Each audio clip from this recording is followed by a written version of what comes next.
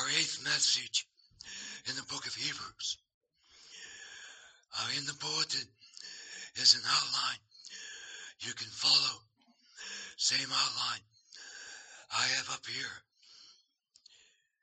And as we look at this passage, what we find is that God has promised to you, his people, a place of eternal rest.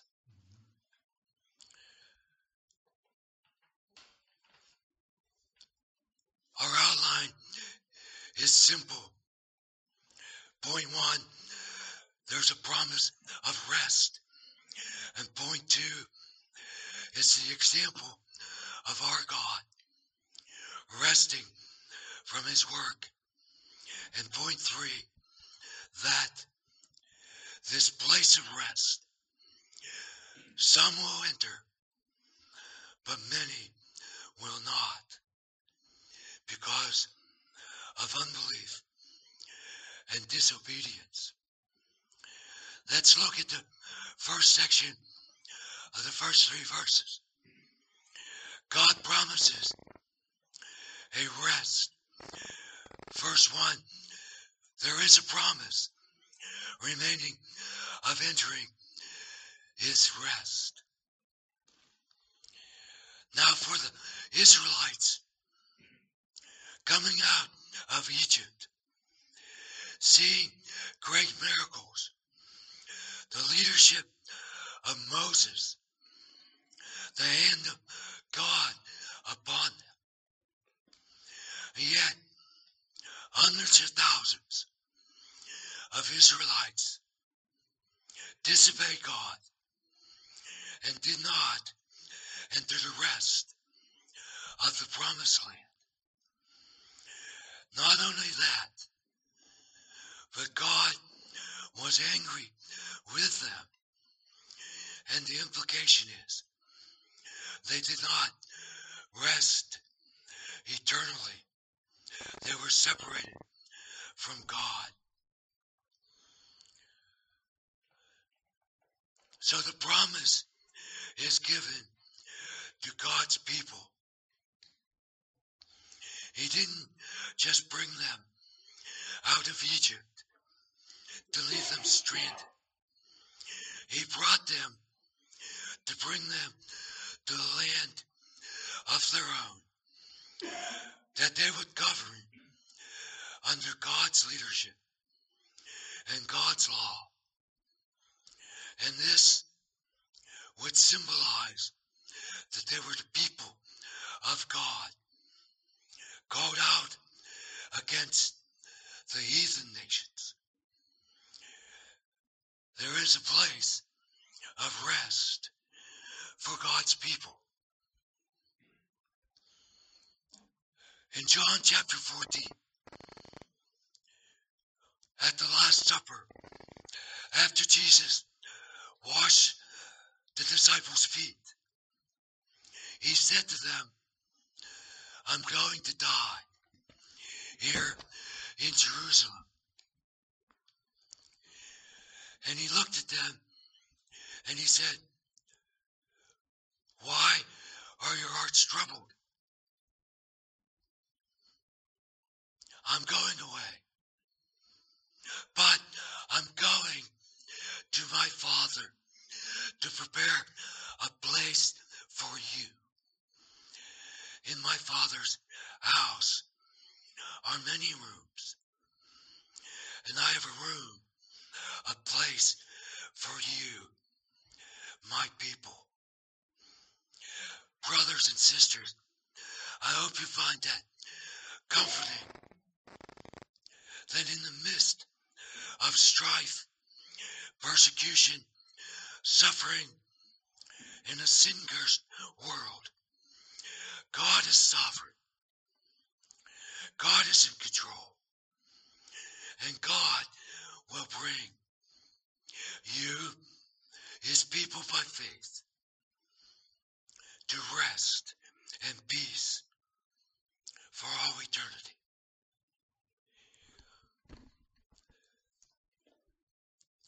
This is the promise of God.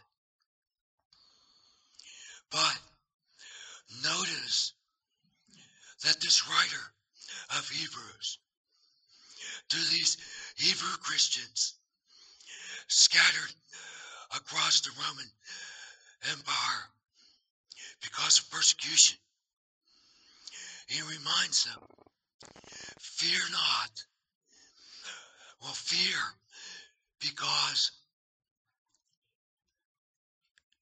what if you come short of God's resting place? You see, the example of Israel is before us. This group of people did not believe and were disobedient. They committed idolatry and immorality and many other sins of complaining and grumbling. For 40 years, their character was to disobey God and not believe this God who raised up a servant in Moses, this God who spoke to them from his holy mountain, who gave them the law, who led them by the pillar of cloud and the pillar of fire.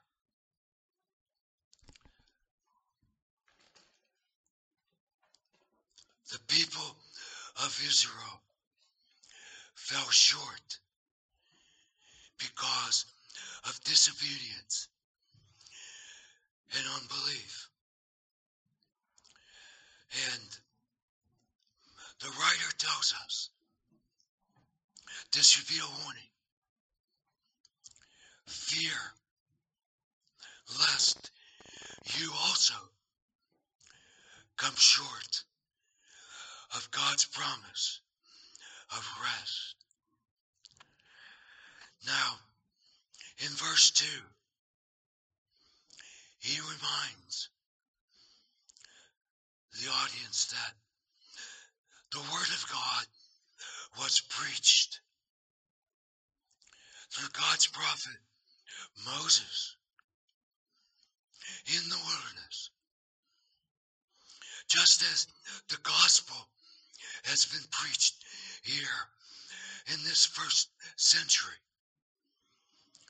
the gospel is preached to both them and to us, because the word has clearly been proclaimed. We must pay attention to the word of God, lest we fall short in disobedience. So, what does he say? Israel heard the word of God, but did not believe it, did not act on it, did not obey it. Israel, led by God, complained, let's go back to Egypt. In Egypt, we had better food, though God fed them in the wilderness. They complained about the water, though God gave them water. They complained they wanted meat. God sent judgments on them because they were not hearing the word of God preached to them through Moses, especially.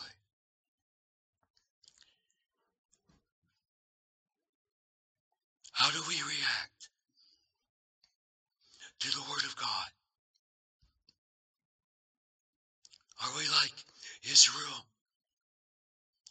We hear it, but we don't really listen or apply these things to our heart. So the warning is, be fearful lest we fall short of applying the gospel. Because the writer says, in the end of verse 2,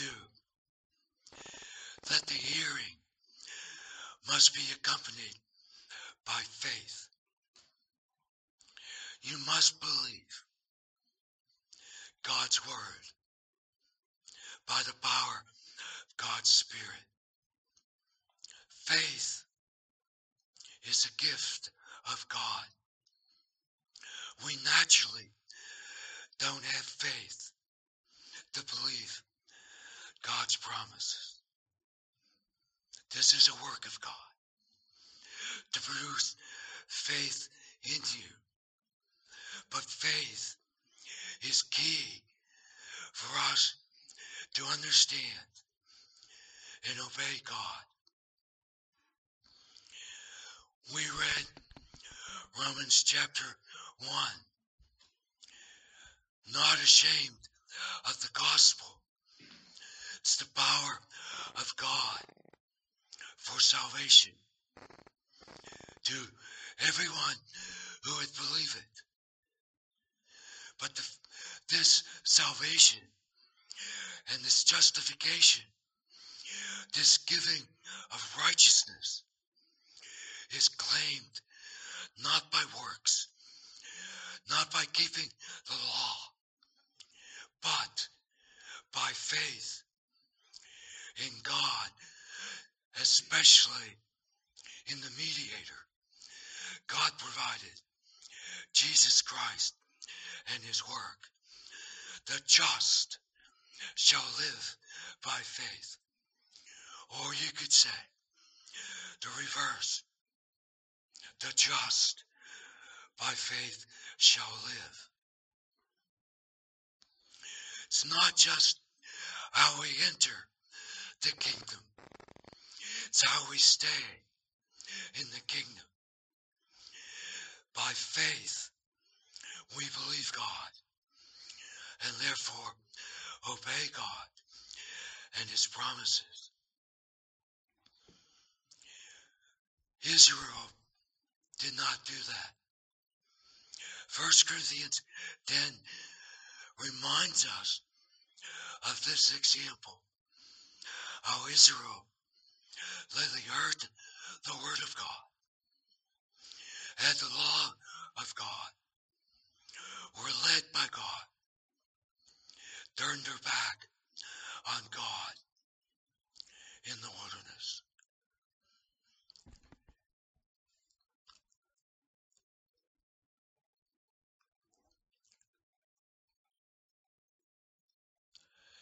Verse 3, the writer restates this promise. We who believe, we who live by faith, he says, do enter that rest of God. My friends, what God promised is true. Jesus said, John 6:47, he who believes has eternal life. Not one day you might work toward it. Not after years in purgatory. But by faith in Jesus Christ, you have the forgiveness of sin, the gift of eternal life. You don't get what you should have earned, but you get, by God's grace, this place of rest, this entrance of rest to be with God. But he continues in verse 3 to restate the negative warning. Those who believe have God's rest, but I swore in my wrath, those who disobey, those who did not have belief, will not enter this rest. Several times in this passage, the writer affirms the truth of rest with God, but also affirms the truth of God's judgment on those who reject the gospel for the ways of the world and the flesh and the devil. They will not enter. But you who believe do enter. Do you believe? Is Christ your hope? Then the promise of God is for you. God's election is sure. Those he calls and elects, he justifies and glorifies. So be encouraged that God will complete his work in you. So the promise is made to us, just as it was made to them. But it didn't profit them, because they walked in unbelief and disobedience. Faith guarantees our rest. It's a sure promise of entrance into God's kingdom, but it's a sure promise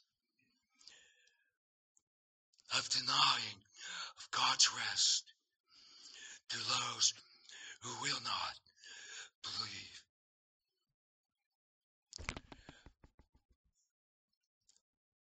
When the gospel is preached, make no mistake, people are accountable for rejecting the gospel. They know what they're doing, that they don't want any part of God and his Christ. And God promises the eternal rest, but he promises also the judgment on those who reject Christ and his work. Now, the writer reminds us of this rest of God is patterned on what God did in Genesis chapters 1 and 2. The Genesis story is important. We must see the early chapters of Genesis as historical fact and not myth. That God in 6 24-hour days created everything, including man. And he said, it's good. And then the seventh day, and the word in Hebrew is Yom, a 24-hour day. So after 6 days of God at work, and it's good and complete. God rests. Not because he's weak or tired, but his work is done. There's nothing else to do. And this pattern is given to mankind. 6 days you are to work, and one day you are to rest before me and give to me the worship that is due to me as the sovereign Lord. This pattern is restated when the law is given through Moses in the Ten Commandments. To remember the Sabbath day, to keep it holy. 6 days you're to work, and one day of rest and worship. We're often reminded that we don't even like the fact that we're supposed to work for 6 days. We often get lazy. We want the government to provide for us. You know, that's a pattern throughout human history. Why work? But God says work and then rest. And so that pattern's good for us. Work is beneficial. It's helpful. It's God's way. But then he says, set apart a day to rest from your work. Rest from your normal recreations. And come and worship me in spirit and in truth. In the Old Testament, that day of rest was Saturday. In the New Testament, the apostles changed that to the first day of the week to honor the resurrection of Christ. Did they have a specific revelation? Well, it's not recorded.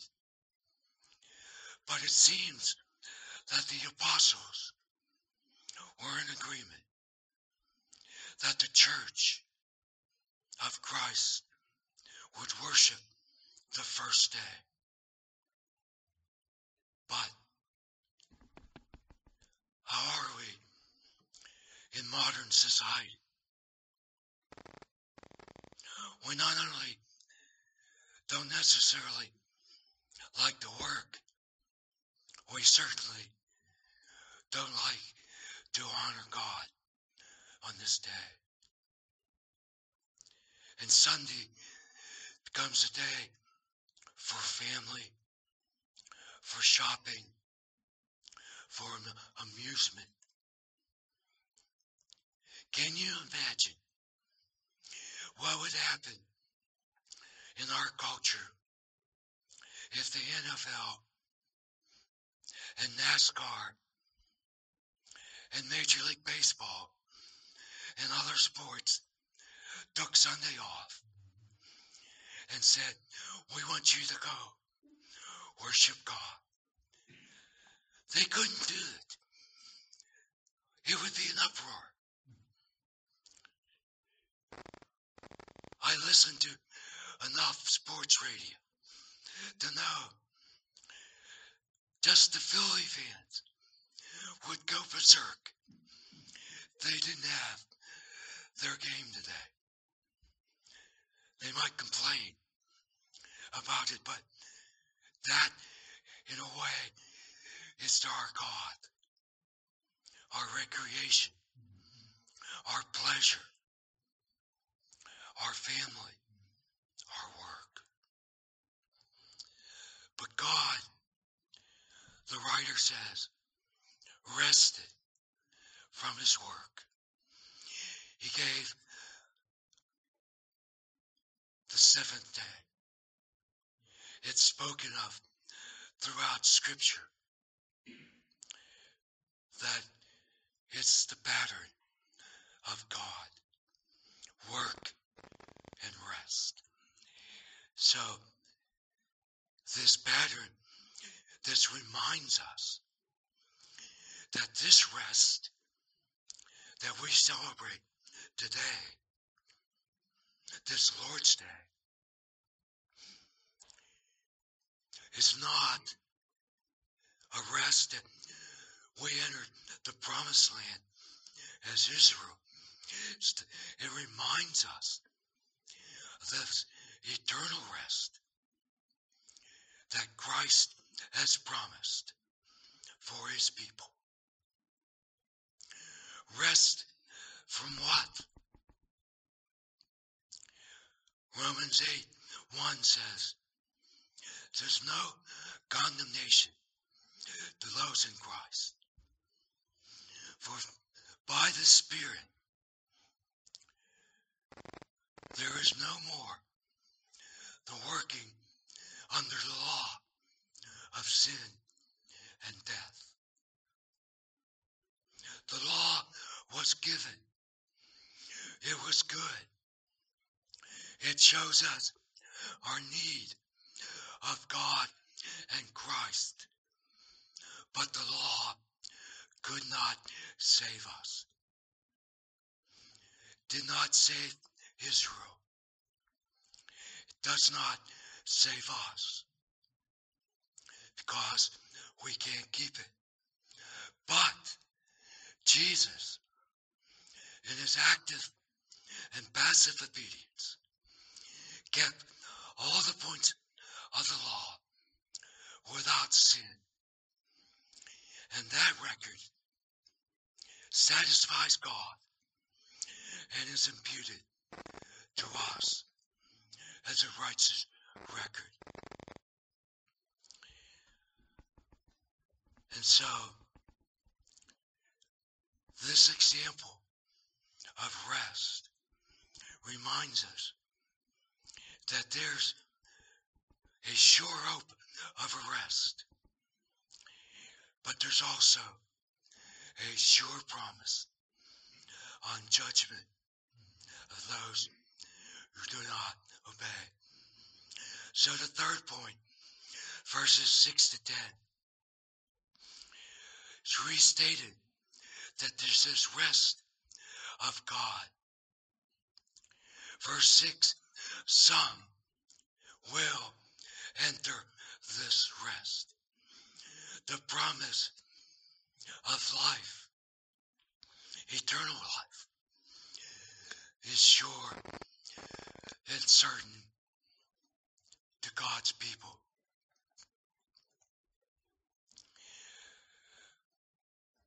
Brothers and sisters, this promise is given to God's elect, God's redeemed by the work of Christ.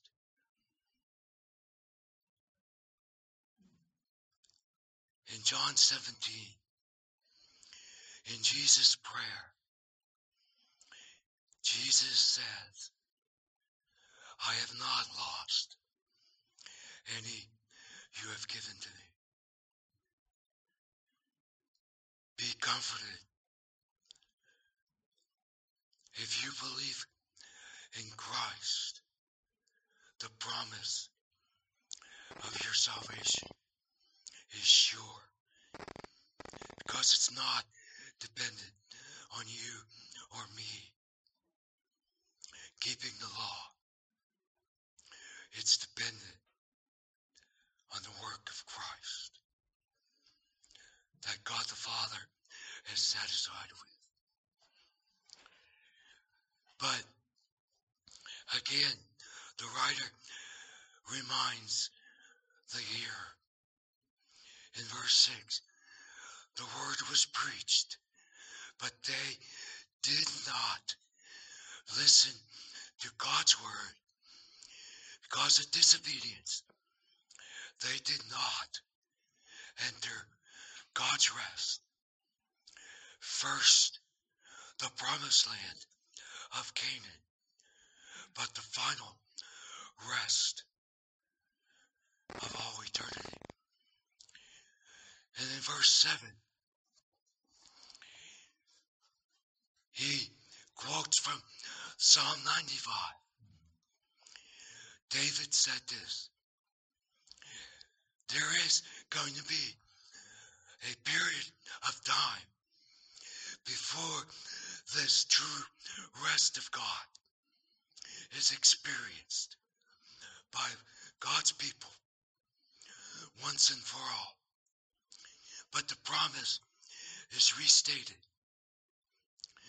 But he also, again, makes this warning. Quoting Psalm 95. Today, this is the fourth time in 2 chapters the writer has warned the hearers. Pay attention today to the word of God, lest you fall away, lest you be deceived by sin, lest you harden your hearts to the truth of God's word, and therefore fall away. Again, the example, Israel heard God, saw God move, heard from Moses, heard the law of God, but they said, make us a golden calf to worship. Let us commit immorality. Let us go back to Egypt. Let us complain. Where's Moses? Where's God? And God said they hardened their hearts in disobedience. He restates that in these verses. But the warning we must think of today, when I hear the word of God preached, when I read it for myself, do I harden my heart to it? How might you do that? You might say, that was for those people back then. That doesn't apply to me.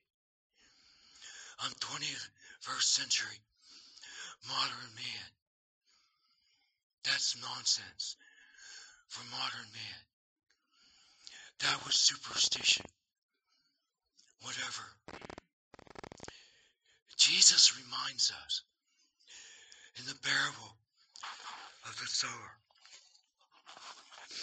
from Matthew 13 that when the word of God is preached, there are 4 responses.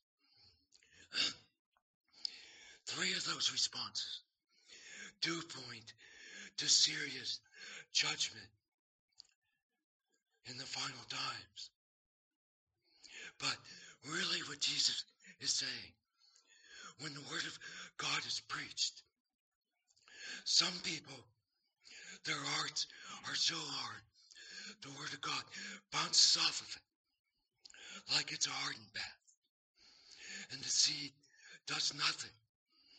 Satan snatches the word instantly. People can hear the greatest sermon by a great preacher, full of the Spirit, and get up and can leave church and say, what time's the game? What time's kickoff? What's for lunch? And pay no attention. People can hear the word of God, Jesus said, and it falls on stones. It's shallow, little soil. But people say, that was nice. I like that. It tickled my ears. But it does nothing to change them or their lives. It's shallow. There's no fruit produced. Or Jesus says, you can hear the word of God, and the thorns choke out the good plants, and there's no fruit produced for my kingdom or for me. You're just serving yourself and your pleasures and your lust. Those are three dangerous categories of responses to the preaching of God's word. And that's what Israel did. And the warning for us today is do not harden your hearts, because sin and Satan, the world and the flesh, will surely deceive us. And as we pay attention to hear and obey. But Jesus also said that there's a category where the seed, the word of God, brings forth fruit out of the heart. Those people don't just hear the word, but act on it and obey it. Let's be like that today. Let's go forth and say, what does God want me to do? Because I'm a servant of Christ.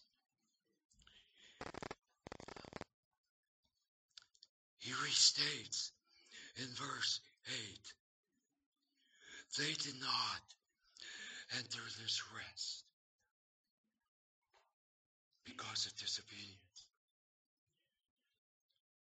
Hundreds of thousands passed through the Red Sea. And who came to the promised land but Joshua and Caleb?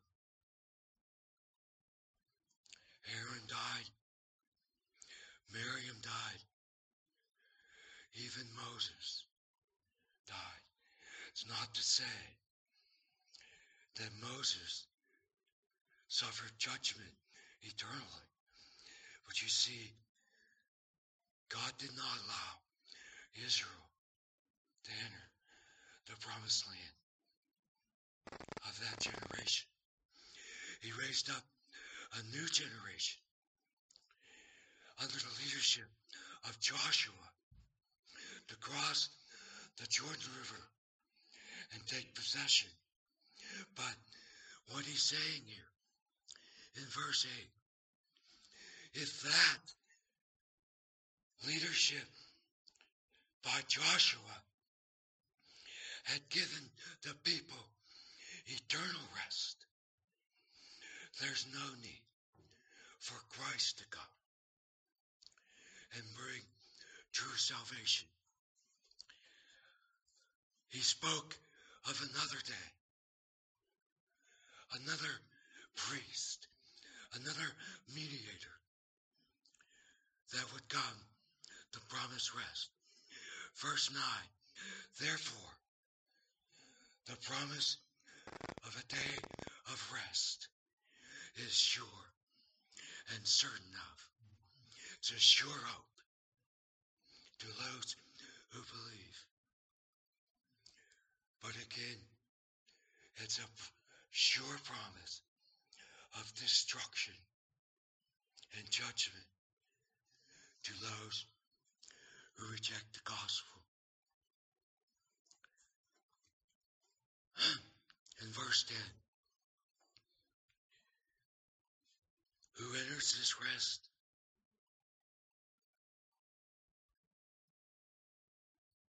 He reminds us. It's the person of God who enters by faith. They cease to strive to keep the law, to have a record of righteousness that they can present before God. How many people think I'm a good person? I'm better than my neighbor. I'm 55% good. I'm only 45% bad. Or they may even think higher of themselves. I'm a moral person. I go to church. I didn't do this. I didn't do that. The Apostle Paul says, that's trash. That's rubbish. All our filthiness, all our righteousness is like a filthy rag. You know, the Hebrew for that phrase, filthy rag, means a used menstrual cloth. Nobody would walk around in society and say, look at me, I'm wearing used menstrual cloths. That's total uncleanness. But the scriptures are saying, if you think your righteousness will please God and get you to heaven, it's like you're covered in absolute filth. You must cease from that trying to be good. You must claim the alien outside righteousness of Christ, because the just shall live by faith. You cease from striving and rest on the perfect, finished work of Christ, because Christ and God has rested.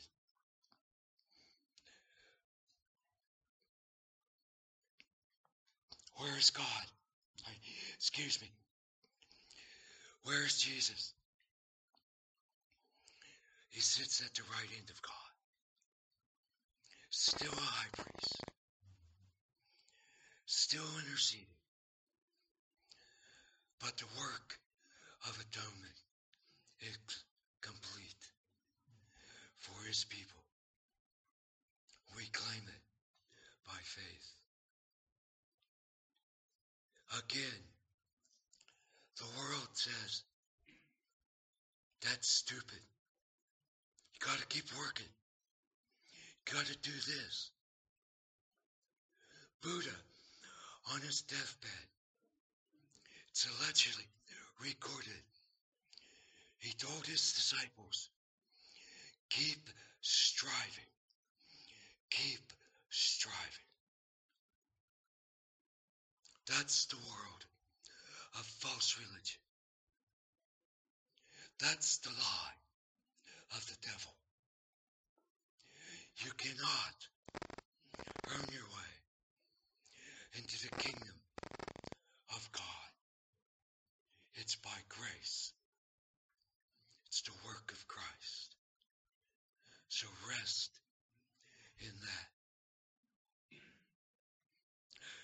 You and I will be tempted to go back to the law. When we studied that book, we would see Jesus. he made that point. You start with Jesus. You stay with Jesus. And don't go back to striving for righteousness. Couple action points. I'd like you to read Hebrews 4, 5, and 6 for the coming weeks. Second, I'd like you to read the Gospel of John and take note of the I am statements.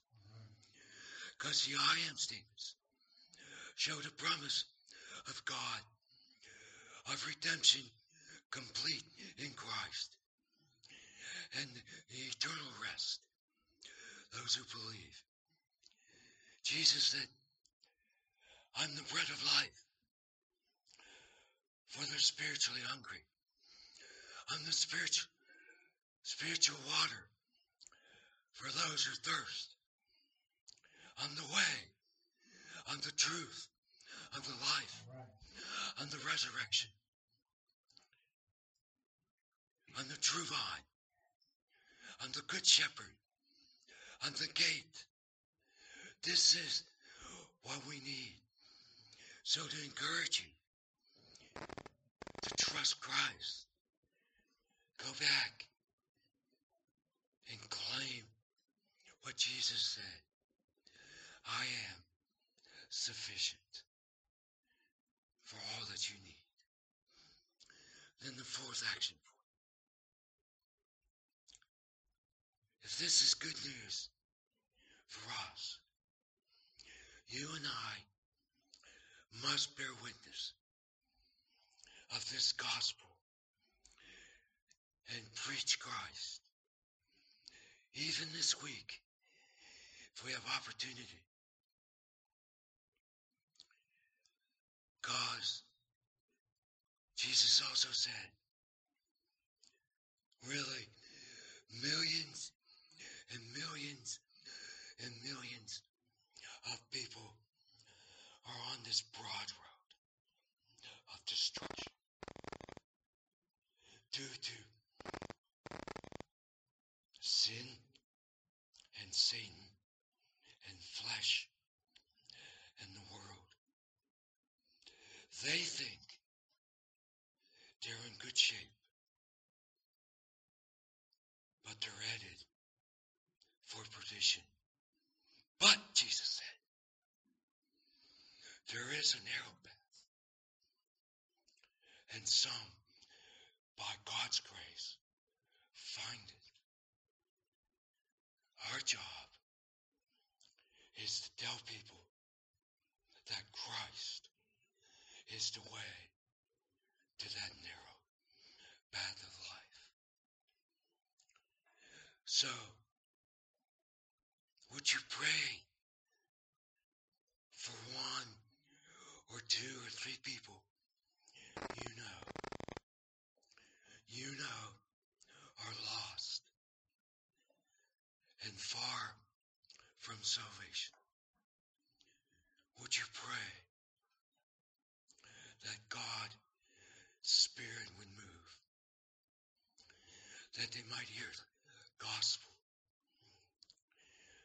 They must hear the gospel. Somehow, open air preaching from the pulpit, the radio, one witness, reading the scriptures. But Romans 10 says, when people hear and call out to the Lord, they will be saved. So pray for people that they might hear, that you might witness, and that some would be saved by God's grace through this means of faith. But they must hear, and they hear because the preacher, the witness, is sent. thank you for this eternal promise of rest because of your grace, because of Christ.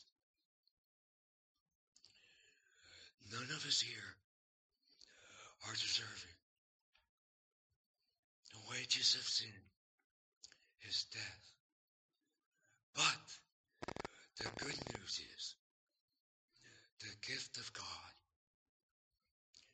by faith is eternal life in Christ. May we look to Christ, the great I am. May we be broken because we have friends, family, neighbors, co-workers who are currently rejecting Christ. Give us a heart of compassion and the boldness to be faithful servants and witnesses.